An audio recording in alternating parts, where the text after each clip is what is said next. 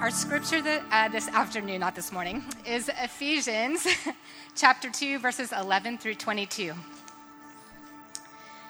Therefore, remember that at one time you Gentiles in the flesh, called the uncircumcision, by what is called the circumcision, which is made in the flesh by hands. Remember that you were at that time separated from Christ, alienated from the commonwealth of Israel and strangers to the covenants of promise, having no hope and without God in the world. But now in Christ Jesus, you who once were far off have been brought near by the blood of Christ. For he himself is our peace, who has made us both one and has broken down in his flesh the dividing wall of hostility, by abolishing the law of commandments expressed in ordinances, that he might create in himself one new man in place of the two, so making peace, and might reconcile us both to God in one body through the cross, thereby killing the hostility. And he came and preached peace to you who were far off, and peace to those who were near. For through him we both have access in one spirit to the Father. So then, you are no longer strangers and aliens, but you are fellow citizens with the saints and members of the household of God, built on the foundation of the apostles and prophets, Christ Jesus himself being the cornerstone, in whom the whole structure being joined together grows into a holy temple in the Lord. In him you also are being built together into a dwelling place for God by the Spirit. This is the word of the Lord.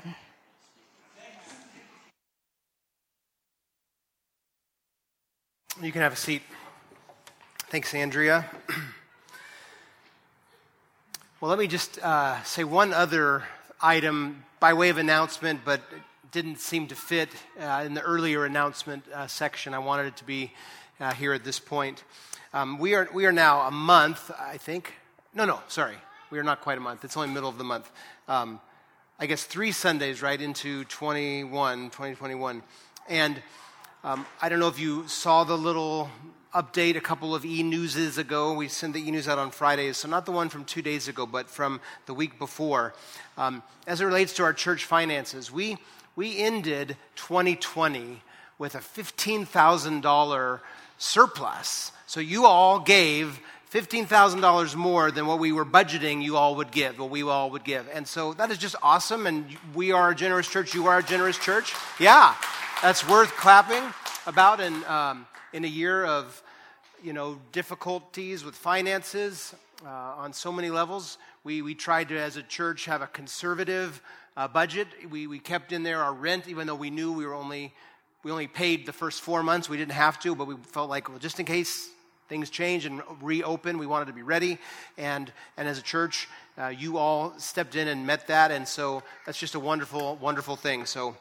It's very cool. Way to go, Soma. It's just a wonderful place to be in. A church, beyond, meeting budgets, the issue is a church that's generous. And I should say, before I get into the text now, the other item is, so for the quarter 4, right, October, November, December, I think we had $70,000 come in. So quite a lot in that final quarter, which that's typical, like year-end giving. But that means 10% of that, I can do this math, 10% of 70,000 is 7,000.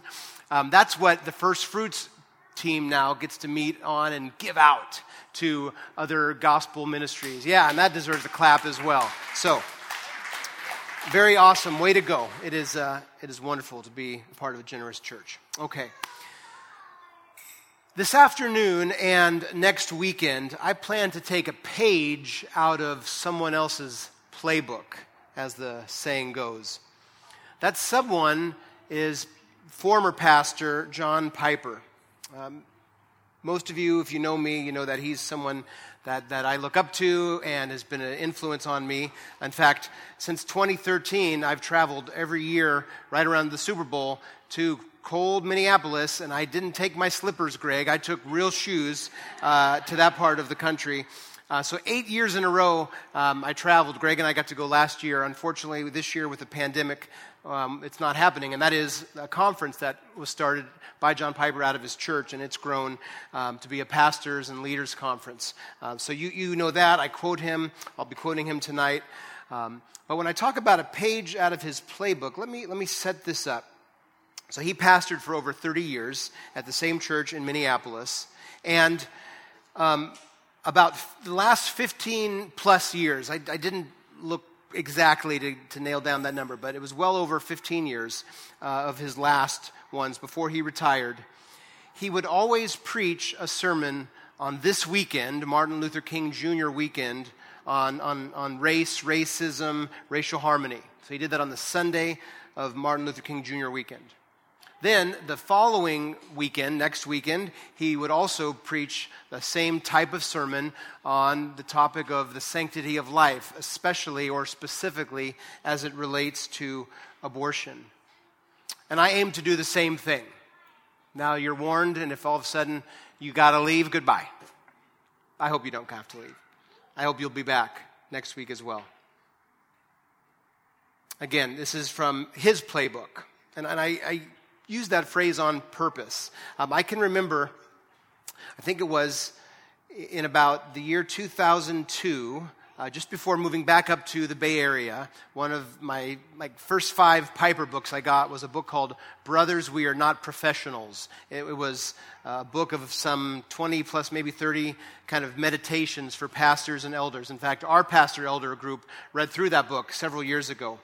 And in that book, that's where I first learned that he did this. He has a chapter on, I think it's called Brothers, Sever the Root of Racism. And he talks about what he's done and his story and so forth. And then he talks about brothers, herald the call for the sanctity of life and so forth. And so this last summer, of course, you remember, summer 2020, I think it was May. I didn't look at the date. I believe it was May. George Floyd was murdered in Minneapolis.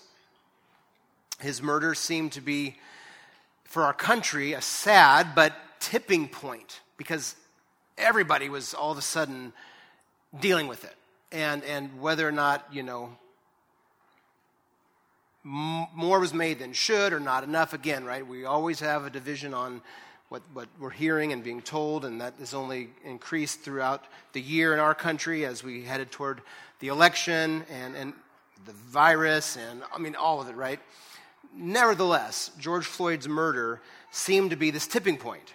Race and racism issues were all around, and so we decided as a church, we need to address it from the Bible. Like, if it's all around us and the news is telling us stuff, and if social media is telling us stuff, we don't necessarily believe we shouldn't everything we hear, okay? So what does the Bible say? And so there was about 10 of us that met for a growth group. That's our version at Soma of small groups. We met in my backyard, and we read John Piper's book called Bloodlines. It was written about 10 years ago, and the whole goal was to hopefully do what Piper does best, which is unpack the Bible and get to things. And it's worth looking up sometime. Again, I know several of you that didn't join the growth group, you kind of read from a distance and watched some of the videos that we posted. But he grew up in South Carolina, and he's very honest about the racism that was part of his life, that was part of just life living in South Carolina in the 40s, 50s, and early 60s, and so forth. And that's a big part of the book as well, sort of his story. But it was in the middle of reading that book that I decided, I came to a conviction. I didn't hear God. There wasn't a voice out of heaven saying, Paul, take that page out of Piper's playbook. Okay. But there was a conviction through a few conversations that, we're reading this book and trying to think biblically about racial issues in our country. But I think God wants me to do something I had thought about, Piper's idea to preach on it on MLK weekend, race, to then Sanctity of Life weekend, address abortion. That way, at least once a year, those two topics get addressed and get thought of. And so, at least for this year, that's what we're going to do. And so, again, I say all that just so you know where we're going. In fact, I should also say, too, Because of the sensitivity of next week's topic, we have a kids breakout planned, and so we haven't done one yet here, but the kids are going to have a couple different spots where they will get to go and have a great time, hear a lesson, a story, do some things, and so forth. Now, before we get into Ephesians 2, what was read for us, let me say a few things, again, now by way of introduction and orientation into this topic of race, racism, racial harmony, racial reconciliation, and so forth. Why, Paul, take this page out of Piper's playbook? Let me answer that. Again, other than believing God wanted me to and having a conviction of the Holy Spirit. So tomorrow is Martin Luther King Jr. Day. All of you kids, you don't have school. Make sure your parents know that. Okay? You might have some work to do. You might have some school assignments. I don't know. Don't get in trouble. Don't get me in trouble with your parents, but you don't have school tomorrow, okay? Martin Luther King's birthday was January 15th, 1929. Some in the patio here were alive when he was assassinated, April 4th, 1968, at 39 years old. If he were alive and had his birthday this past Friday, he would have been 91 years old. In 1983, I was 10, Congress established the third Monday of every January as a national holiday in honor of Martin Luther King Jr. and what he stood for. When our kids actually went to a school, remember those days? No, when they were younger, typically I would try every year on this weekend to say to them, hey, do you have school tomorrow? No school tomorrow. Why not? Martin Luther King Jr. would come their answer. And then I would try to have just a short little dialogue with them. Well, what's so important about Martin Luther King Jr.? Why do you get a day off school? And they would have lots of things to say. Typically, they did some things in their class to learn about him and so forth. But what I wanted them to know, because I knew the school probably wasn't telling them this part of the story, was that Martin Luther King Jr. was a Christian. Now, he may have gone off on some topics and some things, and like all humans, right, our stories have good and bad, and we are flawed, whatever, okay, doctrinally is kind of what I'm getting at, and so forth. But he was a Christian. In fact, his name, Martin Luther King Jr., he was Junior. His dad was so changed by what he learned about the reformer Martin Luther that he changed his name and then his son's name to reflect the reformer. And as a Christian, Martin Luther King Jr. did everything he did his peaceful protests and tried to change things for civil rights because of Genesis chapter 1, verse 27. Genesis chapter 1, verse 27 says that every human being is made in the image of God.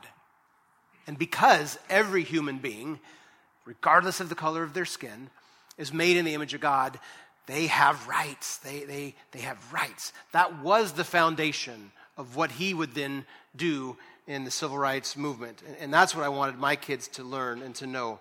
That, again, yes, all the other things are important, but the foundation was he believed what the Bible says in Genesis 1:27. Again, he wasn't perfect. No one is, not even Martin Luther. The reformer was perfect, right? There's been one perfect person in all of history, the Lord Jesus, and none of us are perfect. So again, that's that. But nonetheless, it's a good thing that our country decided this guy deserves a holiday, and we should learn about him in school, and I think we should, and I think we all should know more. In fact, before I forget to say it, if you haven't ever, or if it's been a while, why don't you read letters from a Birmingham jail as a family or with some friends? Parents, read it to your kids. It's important to learn about him and to learn what he wrote, and that's a powerful letter. You can find it for free online. So that's first off. Why today? Because tomorrow, when you kids don't go to school, remind them the foundation of why there's a holiday in our country. Okay. Number two, we need to be reminded of things. I have yet to meet anyone who has it all together. All of us don't have it all together, and I'm first in line. And of course, the Bible says that. The Bible makes that clear. We don't have it all together. Christians are not perfect. right? We still sin. We still fall short. We are saved. We are forgiven. We're in a right relationship with God because of Jesus, because of his perfect life, living according to God's laws in the way we can't, his perfect righteousness, but then also, of course, like we keep a cross in our gathering, he went to the cross to die so that we don't. He took the wrath of God. He paid the penalty for sin. So that doesn't make us perfect, though, right? We are becoming more like Jesus. Romans 8:29 says we're becoming transformed into the image of Jesus. Philippians 2:12 and 13 tell us to work out our salvation, not to work it in. We don't do anything to earn that salvation, but what God does when he saves us, we're to work out. So we are being saved. On the one hand, we're saved, but we're becoming more like Jesus. We call it sanctification. We call it a process. Even our vision statement, right? That by God's grace, we are becoming spiritually transformed. So all of that is a reminder that we forget things. I want you to think with me for a moment about the Apostle Peter. Now, last week, if you were here, we looked at Matthew 16, verses 13 to 20, the great confession of Peter. You are the Christ, the Son of the living God. And we talked about last week that the church Jesus said he would build, and it's based on those words of the Apostle Peter. Jesus said, Peter, you're blessed. Like you didn't get that from your brother, you didn't get it from the rest of the apostles. Flesh and blood didn't reveal that to you, but my Father.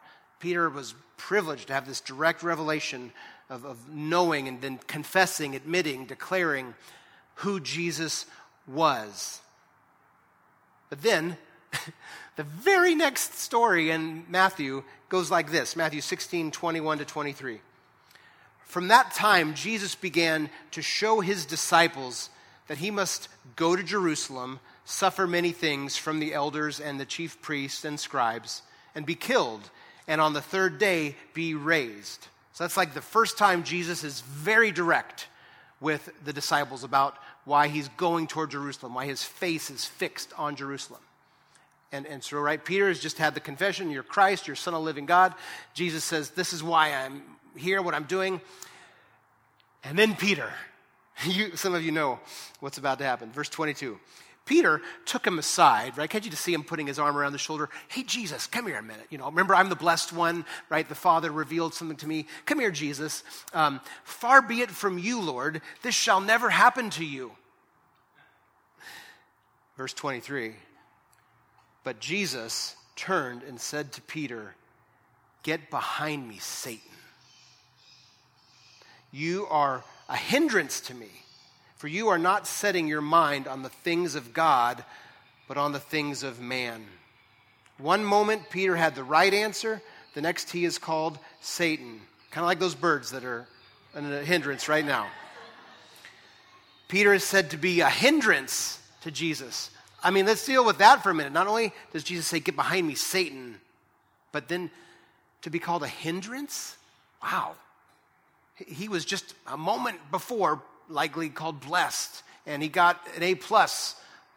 And now he's a hindrance? His mind is on the things of man down here. In other words, instead of on God's things. So Peter could forget things. Stick with me for a moment. As we now start to think about the topic of race and racism, well, Peter, he was a Jewish fisherman and very proud of his ethnic and religious, racial heritage, being part of the chosen people of God. And he had been told some things, of course, grew up with some things, and Jesus would come along and show that his coming was for everyone and so forth. Well, he had to be reminded of that. In the book of Acts, he was a witness to the Samaritans, that kind of geographical region in Israel. And in chapter 8, verses 14 to 25, they came to faith, and he was a witness of that. And then later in Acts chapter 10, Peter receives this vision. You might remember that story. He's probably like a day like today, out on the roof. He's napping. It's beautiful. And in this dream, this vision, a big sheet comes down, and Jesus tells him it's full of food, and unclean food that, based on Old Testament law, he as a Jewish man shouldn't touch, let alone eat. And Jesus says, take and eat. What God has declared clean, don't you think of as unclean. So he's witnessed Samaritans who the Jews didn't regard well at all because of ethnic and racial things come to faith. Now he's being told that everything is clean, you can eat, and don't call anything unclean. And then he awakens, and the story goes on in Acts 10. There's this guy nearby, Cornelius, and he's calling for Peter, and he's a Gentile. He's not Jewish, but he's called a God-fearer, meaning he has begun to follow the God of the Bible, the God of the Hebrew Scriptures, although hasn't likely been circumcised, doesn't do the dietary things, but he believes in Yahweh, and God had told him, call for Peter. So they get together. Peter says, what do you want? And Cornelius says, well, you've got a message for me from God. And then there's sort of this aha moment. Acts 10, verses 28 and 29. Peter said to Cornelius and those in the household, you yourselves know, if you know your Bible, he's saying to them, you know how unlawful it is for a Jew to associate with or to visit anyone of another nation. But God has shown me that I should not call any person common or unclean. So when I was sent for you, I came without objection, and I asked then why you sent for me. And Cornelius says, well, you got a word for me, don't you? And it goes on, and Acts 10, 34 to 43. I want to read it. I want you to hear this. Peter gives this answer. Truly I understand that God shows no partiality, but in every nation, anyone who fears him and does what is right is acceptable to him. As for the word that he sent to Israel, preaching good news of peace through Jesus Christ, he is Lord of all.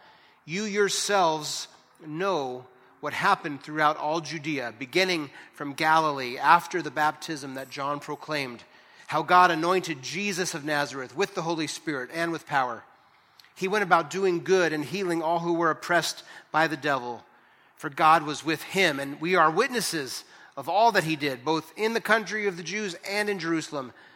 They put him to death by hanging him on a tree, but God raised him on the third day and made him to appear, not to all the people, but to us who had been chosen by God as witnesses, who ate and drank with him after he rose from the dead. And he commanded us to preach to the people and to testify that he is the one appointed by God to be judge of the living and the dead. To him all the prophets bear witness that everyone who believes in him receives forgiveness of sins through his name. There it is, a gospel presentation from Peter, a Jew, to Cornelius, a Gentile, and Peter's got it now, right? He's heard. He's seen Samaritans come to faith. He's seen now Cornelius, and they would receive the Spirit, and he would bear witness, and he would see, and he would say, God doesn't show partiality. Verse 45 of Acts 10, the believers from among the circumcised, so the Jewish Christians who had come with Peter, they were amazed because the gift of the Holy Spirit was poured out even on the Gentiles. And that's most of us, I do believe, and we should be thankful for that. The gospel was truly for everyone, for Jewish believers and for Gentile believers. Surely Peter would have all his prejudices and racial issues dealt with, right? He would forget. In Galatians chapter 2, the Apostle Paul describes a private encounter, if you will, that was private at first, but then Paul decided to make this a big deal because it was a big deal.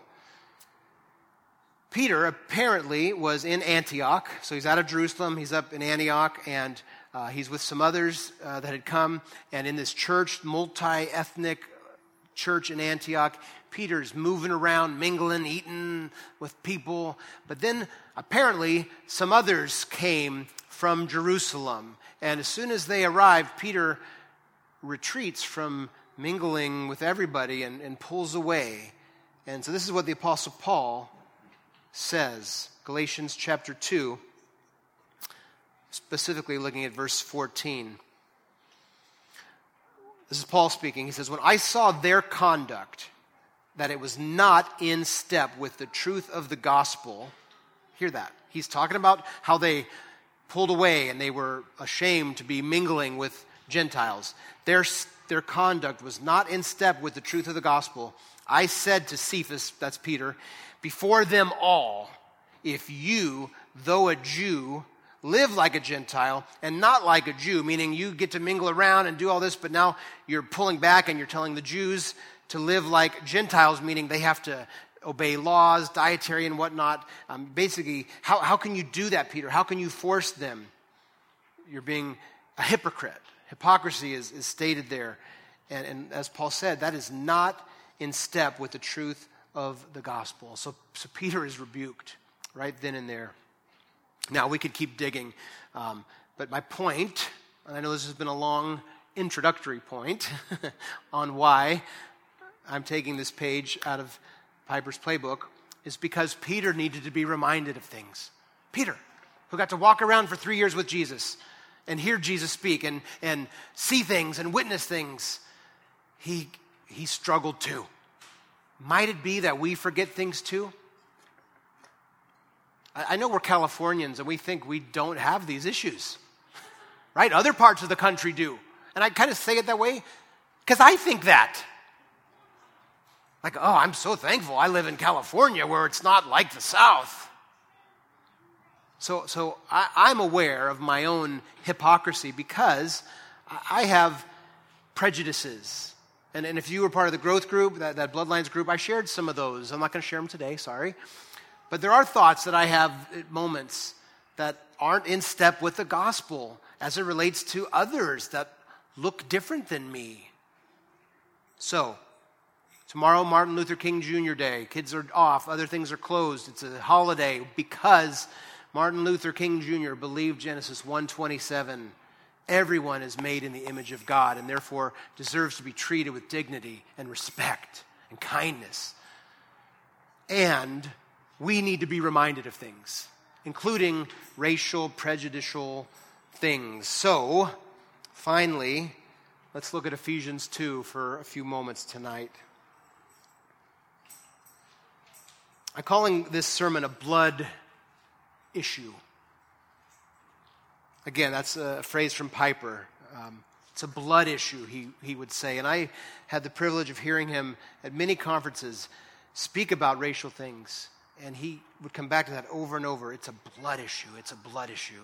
And this text kind of explains what he meant. So let's begin.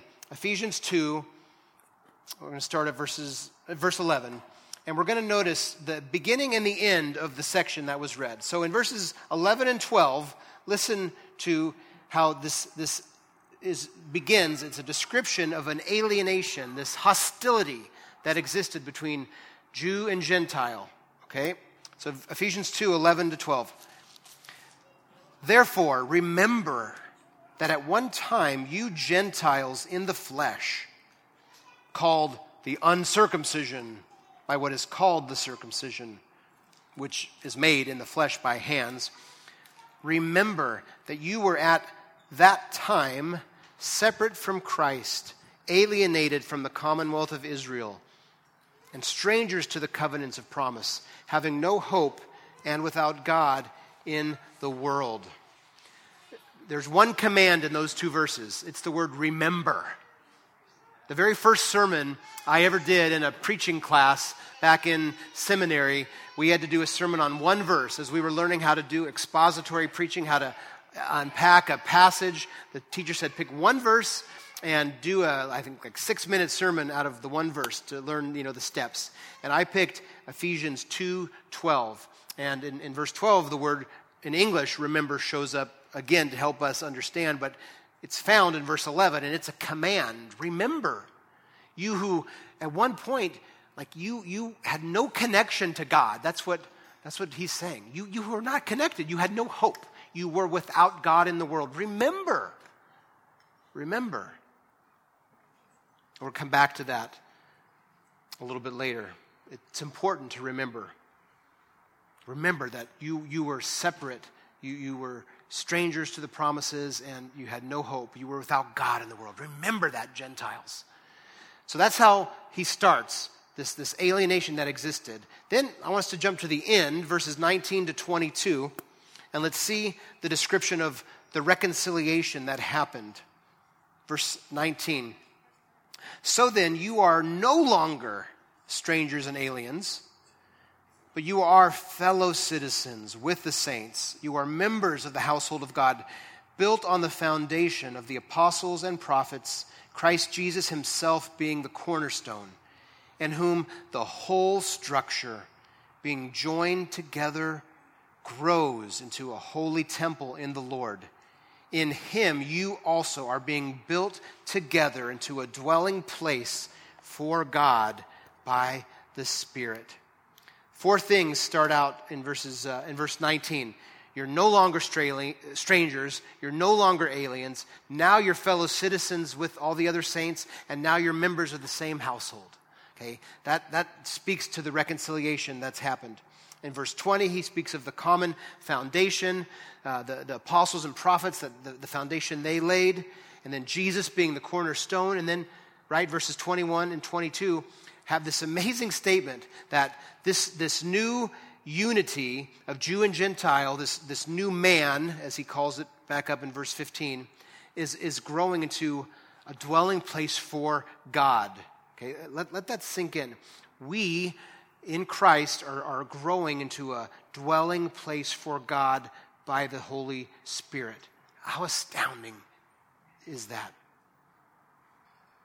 This is what John Piper has to say about these verses. That's what God is aiming at in our salvation.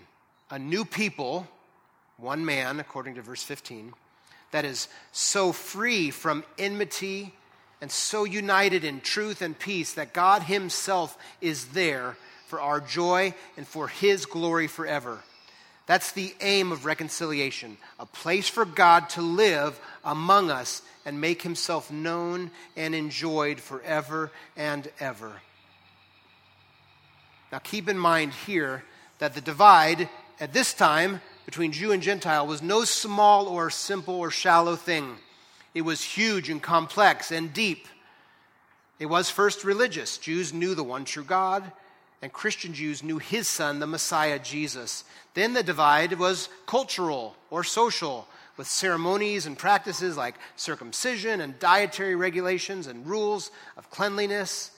These were all designed to set the Jews apart from other nations for a period of time, a period of redemptive history, to make clear the radical holiness of God.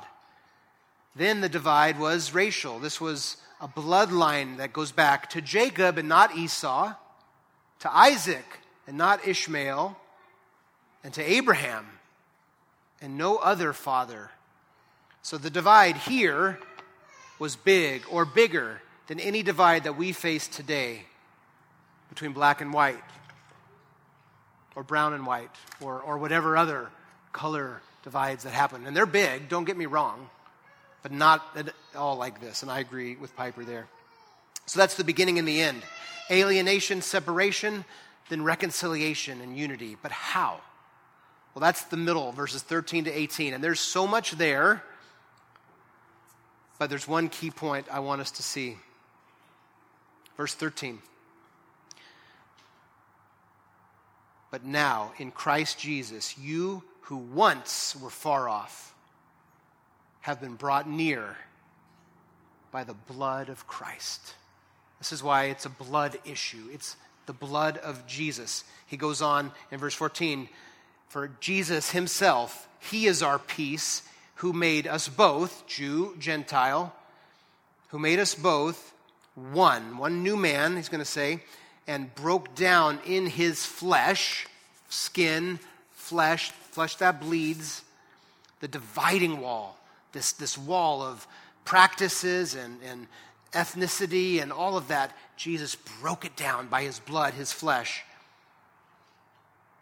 by abolishing, verse 15, the law of commandments expressed in ordinances, that he might create in himself one new man, there it is, in place of two, so making peace, and might reconcile us both, Jew and Gentile, to God in one body through the cross. So blood, his flesh, the cross. That's the main point. As much as there's so many other deep things here in Ephesians 2, 13 to 18, it's the blood of Jesus. It's his flesh. It's the cross that did this.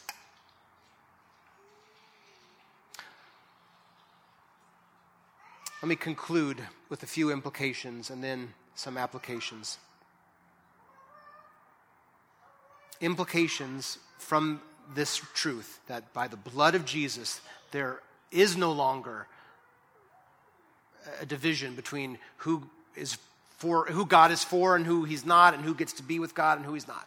Okay? All have been reconciled through Jesus. So first, two implications, and then I'll have a few applications as it relates to us. So there's another pastor whose name is Thabiti Anyabwile. I think I said that correct.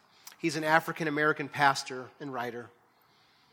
And he notes these two implications that I want to just share straight from his writing that, again, come from the blood work of Jesus in regard to our own ethnic and racial identities. Okay? So first, God assigns to all individuals their particular nation with the aim that they might, by that very appointment, come to find him. Let me say that again. God assigns to all individuals their particular nation with the aim that they might, by that very appointment, come to find him. Where does he get that implication from? Acts 17, verses 26 and 27. The Apostle Paul says that God made from one man, Adam, every nation of mankind to live on all the face of the earth, having determined allotted periods and the boundaries of their dwelling place, that they should seek God and perhaps feel their way toward him and find him. That speaks to us. From one man, Adam, God made every nation of mankind to live on all the face of the earth, having determined allotted periods. Right now, I said this to us before, it's no accident that we're here now and we're alive during this time. We are here because it was God's plan. It was his determining plan for us to live now and to be who we are and so forth. But ultimately, the aim is that we would seek him and perhaps feel our way toward him and find him. So again, individual identity and ethnic diversity, it's good. It's what God wants. Just because there's one new thing in Christ, that doesn't mean we disregard and get away with our individual differences. That was God's plan always, that there would be a multitude of peoples and nations. Number two, the second implication, Thabiti writes, the new spiritual ethnicity created in Christ, right? The new man that we looked at in Ephesians by the blood, by the flesh, by the cross, that new identity, the new spiritual ethnicity created in Christ makes natural ethnic identities secondary. So they're not gone, they're secondary. Galatians 3:27 and 28. For as many of you were baptized into Christ, have put on Christ, and there is neither Jew nor Greek, there is neither slave nor free, there is no male and female, for you are all one in Christ Jesus. In 1 Corinthians 12:13, for in one spirit we were all baptized into one body, Jew or Greek, slave or free, all were made to drink of one spirit. So in Christ, this identity is number one. Our German and whatever other side of white European ancestry I have, right? That's good and it's important, but it's secondary. And wherever you're from, that's good. And God planned it and willed it that you would come from who you came from and be alive now. But it's secondary because in Christ we have this more important identity because of the blood of Jesus, because of his flesh, because of the cross. Our identities are not destroyed, but they're subsumed. They're secondary. And now a few applications. Four things. Number one, we need to remember, right? I said I'd come back to that word from Ephesians 2:11 and 12. We need to remember that as Gentiles, which as I said is most of us, we would still be alienated from God, hopeless, helpless, without God in the world. But Jesus came and he broke down the dividing wall. The blood did it. The cross did it. And we've been grafted in, Romans speaks of, and there's this new identity. We need to remember that. Okay, we need to remember that. We need to remember that no one group ethnically is favored by God. God has been saving now people from every nation and people groups and all over. We need to remember that. Number 2, we need to repent. These all start with R. They're easy to remember. So we remember. Number 2, we repent. Martin Luther, not King Jr., but the reformer, I've said this before, he noted in the first of the 95 Theses that the whole of the Christian's life is to be repentance. That is, when we are out of line, we repent. To repent is to turn. And biblically, to repent is to change our thinking, to change how we feel and think, but it involves action too. So genuine repentance leads to a change of behavior. So we need to repent of prejudices that we have when we have them. We need to repent of racial hostility when it's there. And if you don't think you have it, man, I'll buy you a coffee and let's walk and talk and I'll share some of mine and maybe I'm just way more deprived than you, but I have those things in me. And I think you do too. And when we remember what Jesus has done, when we remember what the blood has done, we need to repent and we need to have some change of how we behave and how we talk. We need to, as John the Baptist said, I love the line that he said to those who were coming to be baptized, bear fruit in keeping with repentance. Let's not just say the right things, let's live it. So we remember, we repent. Number 3, we need to do some requesting. We need to request. That is, we need to pray for our own hearts on these things. We need to pray for our country. We need to pray. We need to ask God to break down the divisions. We need to pray for soft hearts on everyone's side of things. But start with your own heart. Request, God, make me like you.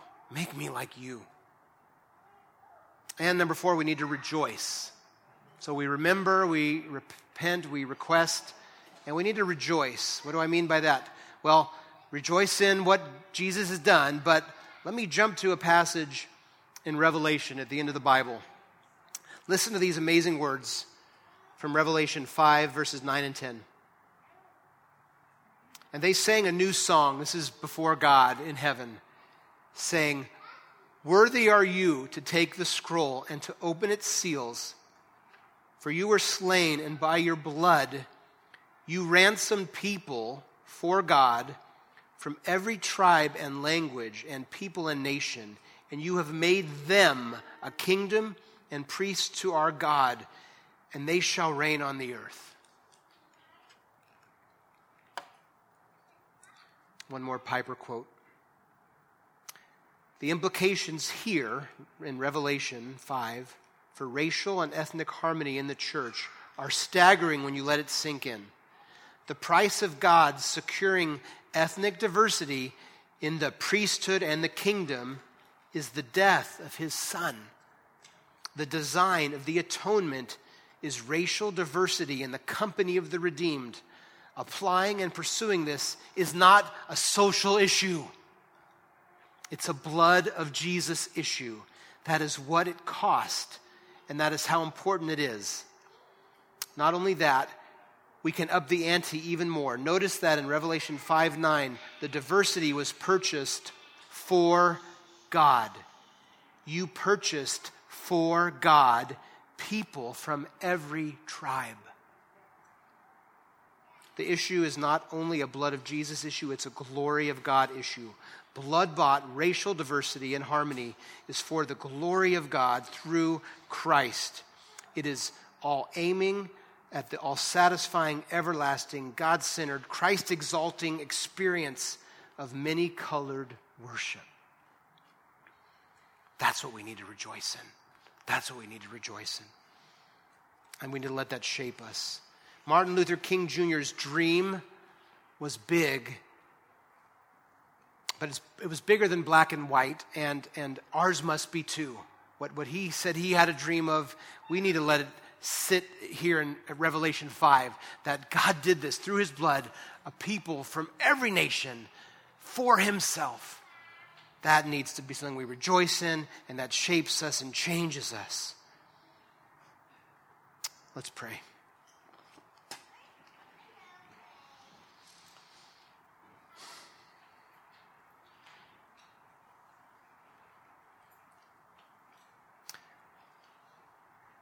Heavenly Father, it's in Jesus' name that I come now. And God, I'm broken over all this afresh tonight because I'm aware of the prejudice in me. I'm aware of the ugliness that exists. Oh God, I confess that and I repent, and I don't say that to pat myself on the back tonight. I'm just aware that I have a long way to go.